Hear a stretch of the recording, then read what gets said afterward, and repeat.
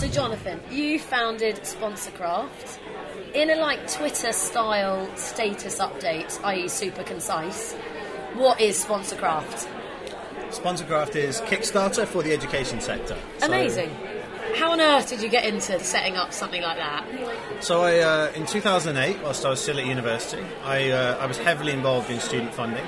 I was raising money for 2 or 3 different societies at once, and realised quite how painful and inefficient the process was. Every different pitch was effectively bespoke and unique, and every time you went to pitch to a company, and we pitched to Shell a few times, you had to read everything, and it just seemed broken. And also, even in Cambridge, which is a really well-funded university, only about 20% of funding demands for student projects ever actually got met, which is kind of ridiculous when you think of the strength of the alumni group out there, the strength of the amount of money that was going into the sector.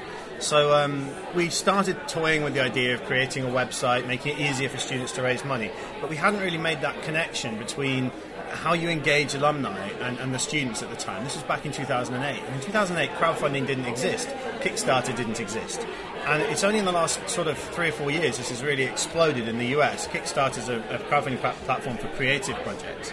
And they now do about $200 million a year in deal flow to help fund people to build products, to make films, to run events, and do lots of kind of big, large-scale projects. But even basically from the amateur side. So it's not professional developers for the most part. It's amateurs making their dream come true.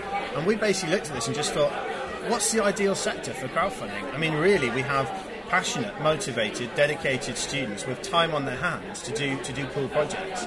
A lack of funding, and an enormous donation ethic that already exists from the alumni. So we have alumni groups around the world already give over $25 billion a year in philanthropic funding to universities.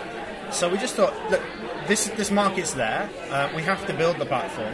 It's a gamble. We've no idea whether it will actually work, but let's give it a shot. There's demand on both sides. There's 2.5 billion students in the world. There's $25 billion being given to their institutions. And let's try and get in on this, and let's try and double it, to be honest. You're like matchmakers of dreams. Exactly, a dating agency. So if you had to pinpoint the 3 main sort of moments that have defined where you are now as a business, what do you think those have been? That's a really good question. So I think perhaps the first thing was we assumed that the website development, I think, was going to be an awful lot less work than it was. And that's actually, it was a bit of a surprise for me because I'm a technologist anyway. So I did computer science at university and I thought, this will take a month or 2 to build. It took 6 months to build. And was that because of specific challenges you hadn't seen, or just things take longer than you think they do? To be honest, I think entrepreneurs are sort of naturally confident and optimistic and believe that they can do things faster than anybody else. To some degree, it's arrogance, but to some it's just confidence and over-optimism.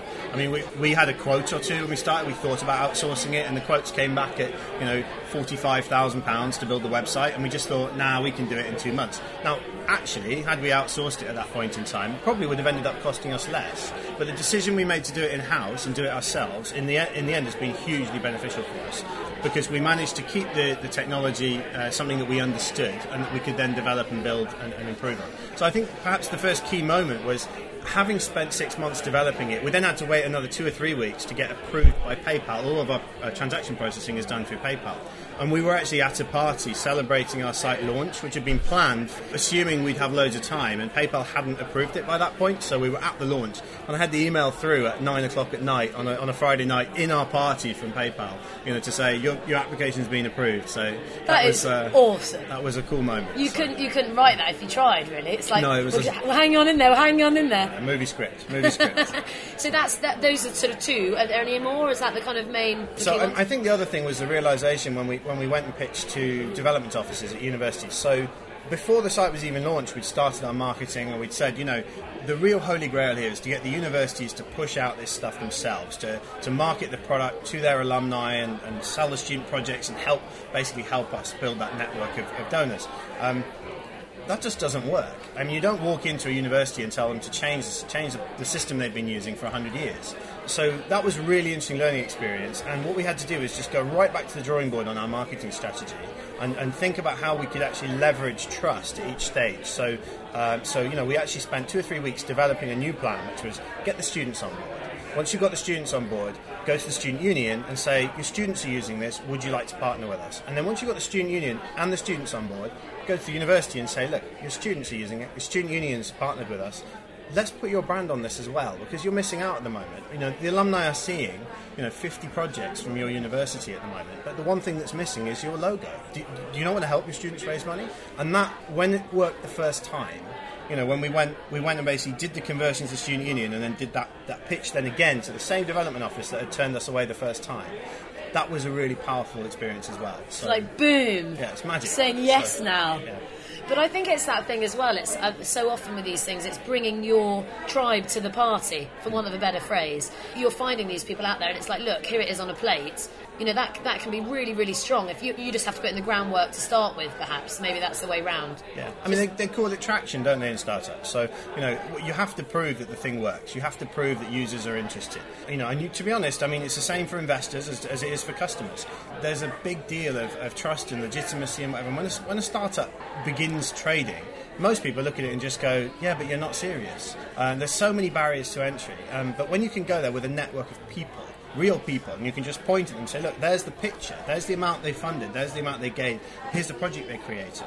And you say, we've raised a certain amount of money for student projects, then it just changes the conversation. The trust issues just disappear completely. So. It's hard for them to argue their way out of it, really, isn't it? Exactly. It becomes inevitable. You should be doing this, obviously. And also for you, it's the confidence as well, because it gives you that confidence of being like, actually, here it is, it's working. Not that, hopefully you have the confidence before, but it gives you that real extra boost, I'd imagine. It makes a big difference. I mean, like I said, these were the defining moments, in effect, were the proof of concept things. They were the things that made us sort of realise that this was probably going to work. Reaffirms it. Exactly. So otherwise, you're always pitching a little cold. You're always sort of going in thinking, it's quite good. Yeah, I could be talking rubbish here, but... And the thing is that manifests in your tone, it manifests in your body language, and so when you're trying to convince somebody else of an idea, if you don't believe in it 100% yourself, you've no chance. So the first step is to believe it yourself. So, yeah. Have there been any moments where you've just thought, this is just too much of a challenge, I can't do this anymore, and what's made you carry on? Yeah, there have been a few. I think you'd be lying if you said there weren't, to be honest. I think, to be honest, any entrepreneur would be lying. The thing is, we have a small team. We were originally 2, we're now 4 people. But we feel like we're doing the work of about 20. And the moments that really get you are when you have, we're probably a little ill, a little overworked, a little tired, and then 5 or 6 customers all turn around at the same time and say no. And 1 or 2 of those just get you a little bit down, a little bit emotional. And I think we've had a few moments where we've tried a few different sectors. We've tried a little bit of kind of exploring whether there are other customers for our platform. And we had 1 or 2 customers effectively string us along, and having spent 2 or 3 weeks working on a pitch and a proposal for somebody, and then effectively you plan a phone call and you don't get the call back at all, and you can't get in touch with them. That's one of the things where actually I learned a lot today in one of the talks that was given. We were talking about selling and realising that a maybe is actually almost certainly a no, and it's going to waste your time. If somebody says maybe, just send me another email, just give me a bit more information, this probably means they're not interested. And I wish I'd had that advice before. But to be honest, I mean, in a business like ours, we're really lucky, because every time we get bad news, we get a pledge coming into our website every hour. So, and they email me. So every single time a pledge comes in, I get an auto email from the website. So even if I feel down for a little bit, I then get an email from the website that says you have a new user, and then you have a new pledge, and then someone submitted a new project. So you get positive reinforcement all the way. And to be honest, within 2 or 3 of those, you're smiling again because you can see it working. You're lucky with the nature of what yours is, because it's the tonic, isn't it? Yeah. Well, I have to be honest. We did design some of it, so yeah. I mean, most of it's luck. But I mean, we put together daily emails as well. So collects all of the site statistics for a whole day and emails us at midnight. Well, frankly, if you're worried about life, you're worried about the business, you're worried about where the next paycheck's coming from, then frankly, the one time you're doing that is just before you go to bed at midnight. So you look at the site stats in a day, how many users, how many projects, how many pledges, and to be honest, it always makes you feel good. You were mentioning then about advice that you wish you'd been given, and that's my last question is, apart from that, perhaps on the selling point, what advice do you wish you'd been given when you started out? Okay, well, I mean, I have a bit of a bugbear in this whole section. I think that one of the things that startup companies need is genuine, free, honest advice, and and actual help. And I don't mean that this is something where you sort of, you go and talk to somebody for half an hour and then they start to charge you afterwards. There needs to be a commitment, and probably paid for by government or possibly paid for by local government, to spend money on accountancy and legal work for startups, because the single biggest drain on a startup's time, energy and resources are those two things. They're the paperwork with starting the whole thing up. We raised finance. When we raised finance, £1,000 of it goes to a lawyer. That's kind of ridiculous. Why is the government not picking up the bill for that? We're employing 4 people now. That's 4 people who would otherwise perhaps not even be in the country. And we employ somebody who's Irish and somebody who's basically spent the last 25 years in America. And they wouldn't be here paying tax, contributing to the economy, unless the startup existed. So I would like to see the government actually make a commitment to cover the first 2 years of legal and accountancy expenses for every startup. It's such basic stuff. And it's cheap. I mean, I think, what have we spent on it? We've probably spent £5,000. It's not the amount of money, though. In the end, it's the hassle of dealing with these people who you don't know. I mean, I trust them. I think they're great people. But I'd like to see just that commitment to take that stuff off. I mean, if you go to the US, this is a genuine difference in the US. If a US investor sees you working on accounts or sees you working on legals, and you're the CEO or you're the marketing director or you're a person in that company, they'll try and fire you. They don't want to see you do any admin whatsoever. They want to see you build the business, because that's what you're good at doing. You're not good at doing accounts. Get somebody else to do it. And I think it would be hugely powerful if we could get a commitment from government to actually solve that problem for startups. God, I'd be first on your sign-up sheet if that was the way. I'm following the crusade. Just quickly, it's an amazing opportunity, this Shell LiveWire. Well, give me your thoughts on how it can transform what you guys are doing.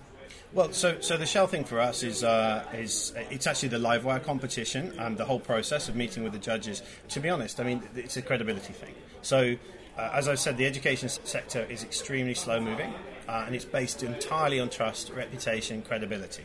And really what the Shell LiveWire competition does is to enhance our reputation in the sector. It enables us to go to somebody and say, you know what, yeah, you think we're just a little small company, you think we've only been trading for a year. That's actually true, but we've got all these people behind us. And, we're going to be able to go to people now and say, as part of this process, we met with all of these amazing judges. I've got business cards in my pocket that I couldn't dream about having as a result of this event. And that credibility, actually, it just bridges the trust gap for us. So people just need to get the hell involved. Exactly.